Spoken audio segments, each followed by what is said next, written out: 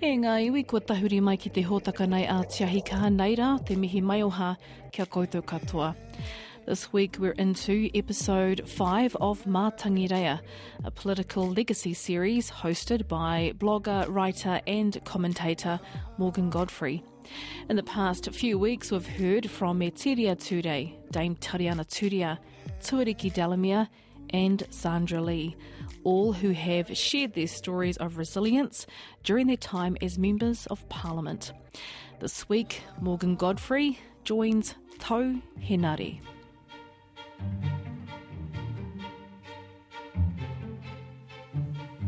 Te Papa Tongarewa is home to one of Aotearoa's most culturally significant collections.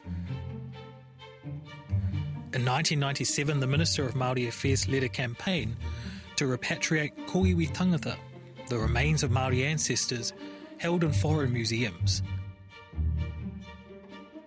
It would be a crowning achievement for the Honourable Tau Henare and the continuation of a political legacy that began with his great-grandfather, Tau Rekareka Henare, nearly a century before.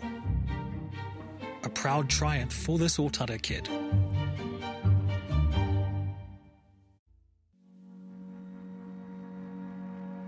I'm from Otara. I'm Hati Otara. I'm Hati South Auckland, but I live in West Auckland. I'm a descendant of an illustrious Henare side and an illustrious Pākehā side. The Campbells, the Sabritskis and the McMahons. I am what I am.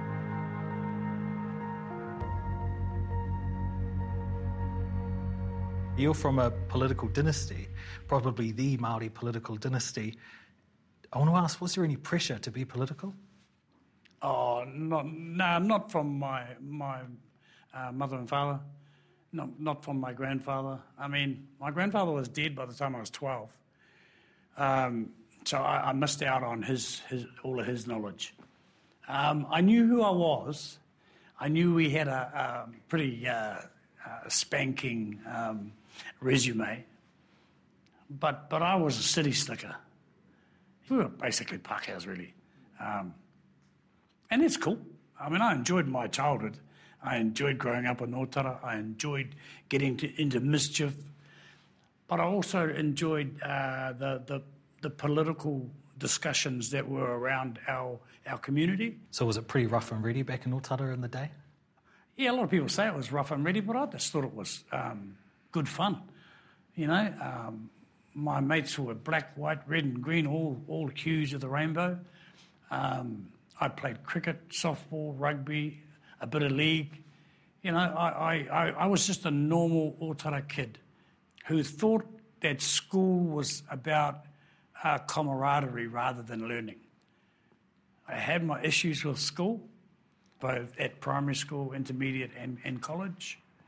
But hey, I look back on it, all the good times outweighed the bad times for me. And you were pretty radical back in the 70s and 80s, weren't you? You were hanging around with Sid Jackson and the like. You were working at the Northern Clerical Workers Union. Yeah. It's one of the things that I always wanted to do. I mean, I saw the job and advertised in the paper. Sid had an amazing political mind. Very pro-Māori, very, very pro-worker, very, very pro-left. Nice guy, nicest guy. He'd give you the shirt off his back. You know, he was always giving. Yeah, Sid was cool. It's an interesting one, going from sort of that movement, going from the Clerical Workers Union, from Sid Jackson, and then getting a little bit closer to Winston Peters over the year. Was that a natural fit? Or was that your rule breaking again? You know, not conforming to anyone else's script? I was always told you can't do that. You know, you can't, on one hand, be a union organiser and then go and join an ex-Tory. I wanted to be an MP. I wanted to emulate my great-grandfather in some way. I always wanted to be like him, not in terms of his tikanga Māori side of it, but I suppose the terrible thing is I wanted to be famous like him. What could I do? I didn't have any skills. I could talk to people. That was my big skill. I had the gift of the gab. I rang Matu Rata up early 93. And I was working for Internal Affairs as a community development officer. And I asked Matu, I said to him, Matu, are you running for the Alliance this year? And he was really nice. He said, yes, boy, I'm running again. Why? Are you looking to run? And because I had my heart set on running for Northern Māori, which is the seat my great-grandfather held. He said he was running, so that counted me out with the Alliance. My brother-in-law, Tuku Rorani Morgan, made contact with Winston. And so we had a meeting with Winston at the Koru Lounge, in the early days of the Koru Lounge. And I'd never been in the Koru Lounge before. I didn't even have a suit. So I had to go and borrow my mother's boyfriend's one. The thing that I liked about New Zealand First was it was the electorate that came first.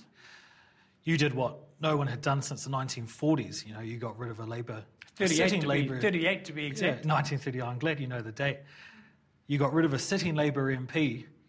In that campaign, did you and Winston have a sense that, shit, we might actually just do this? Was I shocked? Pretty much. And Mike Moore, bless his soul, after that, used to say to me every time he saw me, just like winning lotto, eh? And it was. Not so much the monetary stuff, but big ups for my side of the family. Whakapapa's like winning the lotto. And I want to go back to that. I want to go back to that, what Mike Moore said to you. It's a bit like winning the lotto, but you didn't win once, you won twice, because you won in 1996 as well. Yeah. Did you get the sense then too that, actually we're going to get all of these seats? We're going to win all the Māori seats? I thought that in 96, for my own seat, I was going to cream it. There's nobody close to us. And I also thought that we were going to do very, very well in the other Māori seats. It was the time. It wasn't so much the individual. We owe a lot to Winston. Make no mistake. My win was a matter of timing. People were sick of Labour, just utterly. And there was no one there. A lot of it was Winston, in 93. And then in 96, it was just the train kept on rolling. Winston Peters had quit National in 1993 and had an adversarial relationship with his former party during the 96 election, the first held under MMP.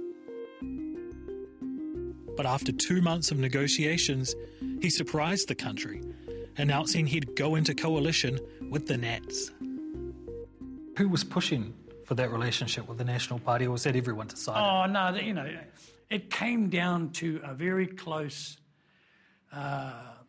move or vote between both the Nats and Labour, and the Nats won. To me, going with Labour and National is all the same. Was always the same, will always be the same. Okay? I think Winston has the same view as well. Because the cold, hard facts of coalition, you're after something. Whether it be free healthcare for under 13s, under 7s, whatever. Free buses for old people. It doesn't matter what. That's the game. And you look at today, who's the big winner? Matua Shane. $3 billion for provincial growth. It's what New Zealand First has been on about for the last 25 years, provincial growth. And now they've finally got something. I think it's taken years to get there, and that's cool. They've got it. Big ups. So do you reckon if there's no difference between Labour and National, that coalition was always going to fall down at some point? Oh, no. I think when you're dealing with Māori and the National Party, you're going to have a crash somewhere along the line. Just look at the Mauri Party. They didn't have a crash, but the people saw them too close together. Okay? So I personally don't think there will be another Māori Party. Gone, history. It did what it did. And Tari and Uncle Pete, they took it as far as they could in their time. But we all knew in 1996, after we signed the coalition deal, that we were going to lose our seats at the next election. We all knew that. But here's the thing I could never understand. Rogernomics didn't come from the National Party. It came from the bloody Labour Party. It was the Labour Party, under the Labour Party, the 1984 Labour Party, that got rid of all the freezing works, got rid of all the railways. And so they blame National. Māoris blame National. Always blame National.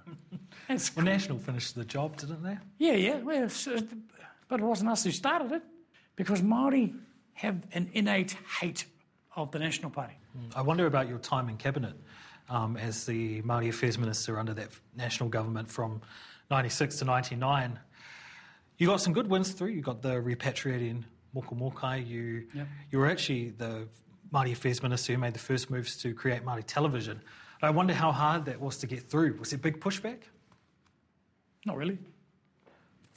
We did a lot of good things. We established a number of commissions, the Health Commission, the Economic Commission, and out of those things came different little things. A housing project down in the Eastern Bay of Plenty, still going today. People own their houses because of what I did, and that's cool. I'm proud of everything that we did. I'm proud of actually getting $15 million back in the day for Reo Māori. And I'm proud of the fact that Parekura kept it going. And so did Dover. So to those fellas that beat me and who were on the opposite side of the house, thank you. Because what you did was what we all want. And that's access to better ways of learning our language and keeping our language alive. I want to talk about the repatriated moko mokai, because back in the day, the Labour Party, I think it was Jim Sutton, who called it PC gone berserk. Yeah. But for Māori, it wasn't PC gone berserk, was it? It was returning our tupuna. I'd do it again tomorrow. You know, sometimes you do things, and they don't amount to much, or they're incremental building blocks. And although the repatriation of our tupuna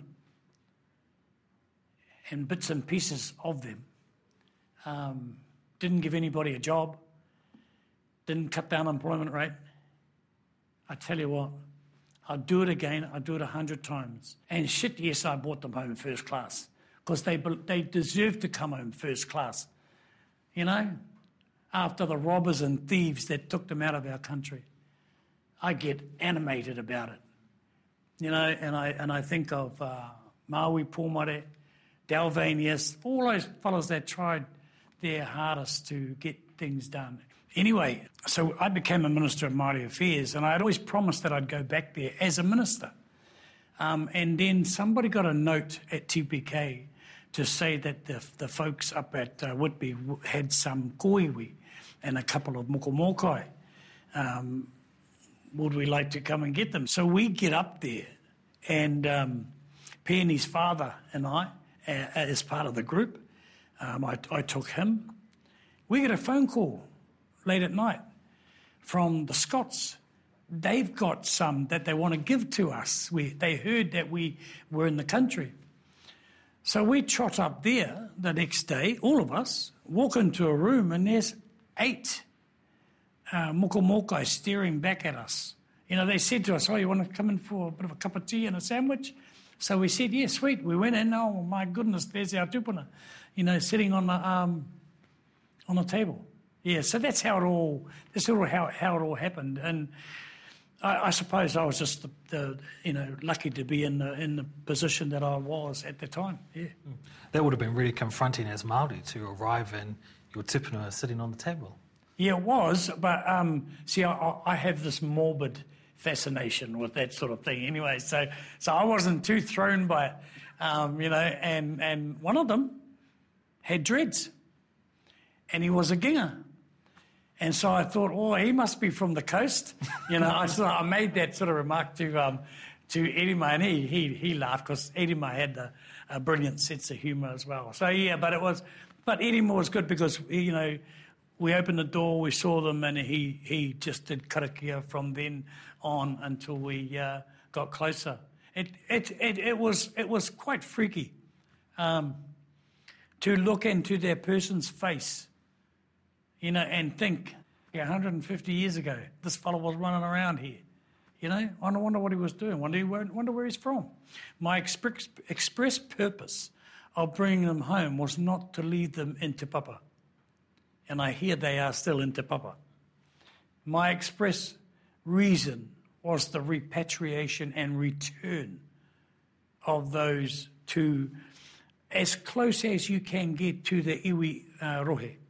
And through DNA and all sorts of things, you could work that out. I dislike the fact that some of the stuff that we brought home is still languishing. And, my job was not to take it from their museum and put it in ours, okay? Yeah. What sort of crap were you getting for it? I got a lot of stuff from Alan Duff. I got a lot of the jokes in the paper by journalists who said one way to get ahead, That's not even funny. But they would be like those old colonial fellows stand in the corner and chuckle to each other while they watched that poor Maori. No, it's all good because I gave it back in tons. And that's the other thing they didn't like. I called them all sorts of names under the sun because they deserved it. I wasn't willing to take a backward step to anybody who had a go at me. In 1999, Māori voters took their utu, voting Tau and the rest of the former New Zealand First Māori MPs out of Parliament. He would eventually return as a National List MP in 2005 after 6 years in the political wilderness. What was it like in 1999? You leave Parliament, one moment you're the minister, the next moment you're outside of Parliament. One minute I'm being picked up in a limo. The next day, nobody wants to know you. I couldn't get a job. So I owe my survival in the interim from 1999 through to 2005 to a couple of people. Iritana Tawhiwhirangi and Timoti Karetu. And the movement that is our babies, the kohanga movement. They employed me. And really, they came to my rescue financially, because they paid me, to be a bit of a troubleshooter. Not so much a troublemaker, but a troubleshooter. Was it a hard role? There's a subtle difference. You came back in 2005, though, with the same job. You're a member of Parliament, but this time for the National Party. Did that feel like a homecoming of sorts? No, it was a bit stink. I miss this place. I still do. I miss the argy-bargy. I miss the camaraderie. So coming back in here, I was in the opposition. And I quite like being in opposition because then it's just, okay, loosen the guns, let's go. Get in the car and just drive. No, it doesn't matter where. So that's how I played the game. And then Brash got the boot. Key came in and we won the next election. So I thought, wow, I could be Minister of Māori Affairs again. And I could finish a few things that I wanted to, like the housing stuff, like the kura. Why was Key reluctant to make you part of the ministry again? Maybe he didn't think that I was up to it. Maybe that the team of people picking the ministers going forward didn't think I was much chop.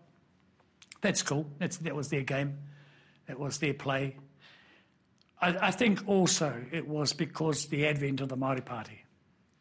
And we went into coalition with them, even though we didn't need them. But I thought that was quite a shrewd political management deal. I did have my doubts because I also think that what it did for the National Party was we gave up even thinking about Māori issues to the Māori Party, You were still doing things your own way that term, though, weren't you, when you stood for Speaker in 2012? Yeah. Sometimes, your time is on the clock, on your own clock, is ticking down. And I thought to myself, actually, I'll make a good speaker. When Lockwood left, I'd make a good speaker. But yeah, being speaker, I nearly had the numbers. I asked people in the House. I asked some of the Labour team, they said they would. I asked the Greens. Matangireia, bless her soul, one of the most hard done by MPs the last 100 years. I kid you not. You know, she got hounded out of here. I love her to bits. I don't agree with all of the stuff that she says, but I love her to bits. And yeah, that's another story. Anyway, the Speaker's job.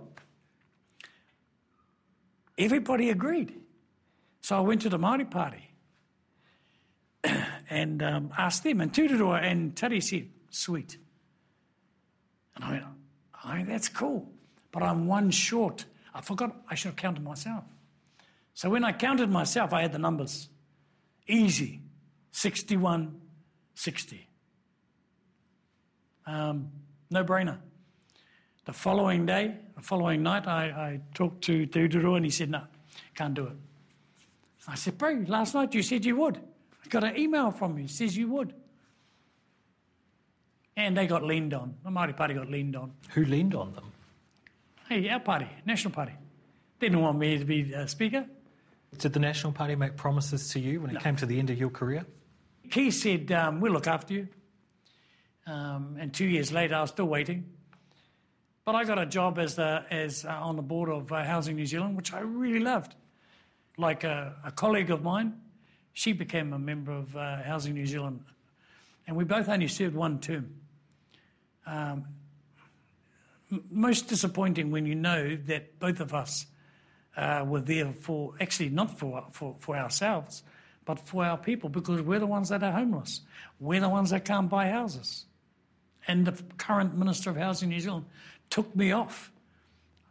I feel sorry for young people these days because there's too many in my age group still here, controlling things. I love young people. What's your advice to those kids, those young people? You've been a minister, you've been through Parliament. What would you say to them? I want to have another go. There's no time like the present. I think, look, I'm 59 this year. Am I going to have another go? Hell yes. In some way, shape or form, I'm going to have another crack. I'm now more than ever convinced that the power for our people belongs in the hands of the independent, in the hands of whether you call it an independent Māori party, an independent party for Māori, or just an individual independent who's there willing to say to the government, I don't want to be a minister, but this is what you're going to do. And this is how much is going to come our way.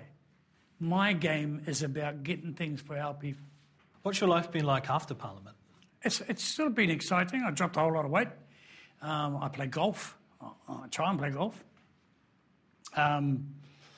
Family's bigger. I got a divorce. We're still in the same house. I still make her a cup of coffee. What's it been like? It's been cool. Do I miss the place? Hell yes. I would swap this for that at the snap of the fingers.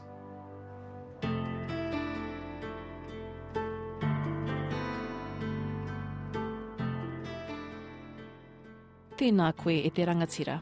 Tau Henare.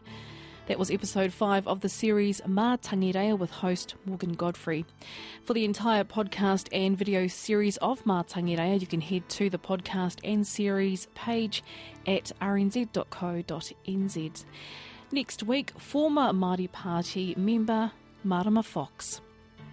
E rere ana ngā taimihi kia koutou katoa. To hear this week's episode of Te Ahi Ka and previous shows, you can of course subscribe to the podcast at iTunes, Spotify, or where you access good podcasts. Koera te hōtaka mō tēnei wiki, hoki mai a te rātapu e tū mai nei. Mauri tū, Mauri ora. Daydreaming, the wind in my hair, the salt in the air, no worries, no cares in you. They're scheming, escape to the dreams, to hide from the group, just wanna spend time with you. Laying side by side, with Catch a Fire on the radio. Yeah, we get so high, 'cause we ain't got got no place to go. I'll never say goodbye, and you ain't never gonna be alone. The promise we made, the promise we wrote. But I still remember that summer. Oh, the taste of your lips while the sun went down, so sweet. And I could exist in that summer. Oh, oh, oh, oh. Close my eyes and get lost in the memory, and just drift away. Just drift away.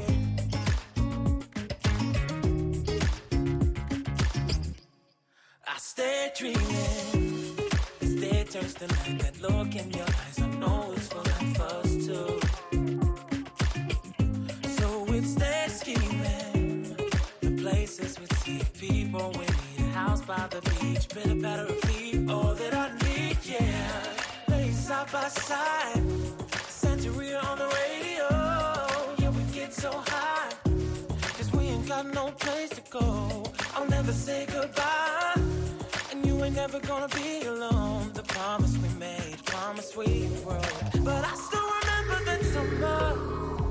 Oh, the taste of your lips while the sun went down, so sweet. And I could exist in that summer. Oh, oh, oh, oh. Close my eyes and get lost in the memory. Yeah. And just drift away. Let me take you back, hot sand, warm breeze. Sun-kissed skin, I reminisce, so sweet. You take my hand, you set my soul at ease. One kiss, damn, your love brought me to my knees. Thinking about our past back then, you would always make me laugh. Back then, you were everything I asked for, damn sure. I was ready to build a future. Name a time and place to suit you. Never thought I'd see the day I lose you, but hey, baby, I still miss when you were my lady. I'm caught lately getting lost in the memory. Yeah. And just drift away.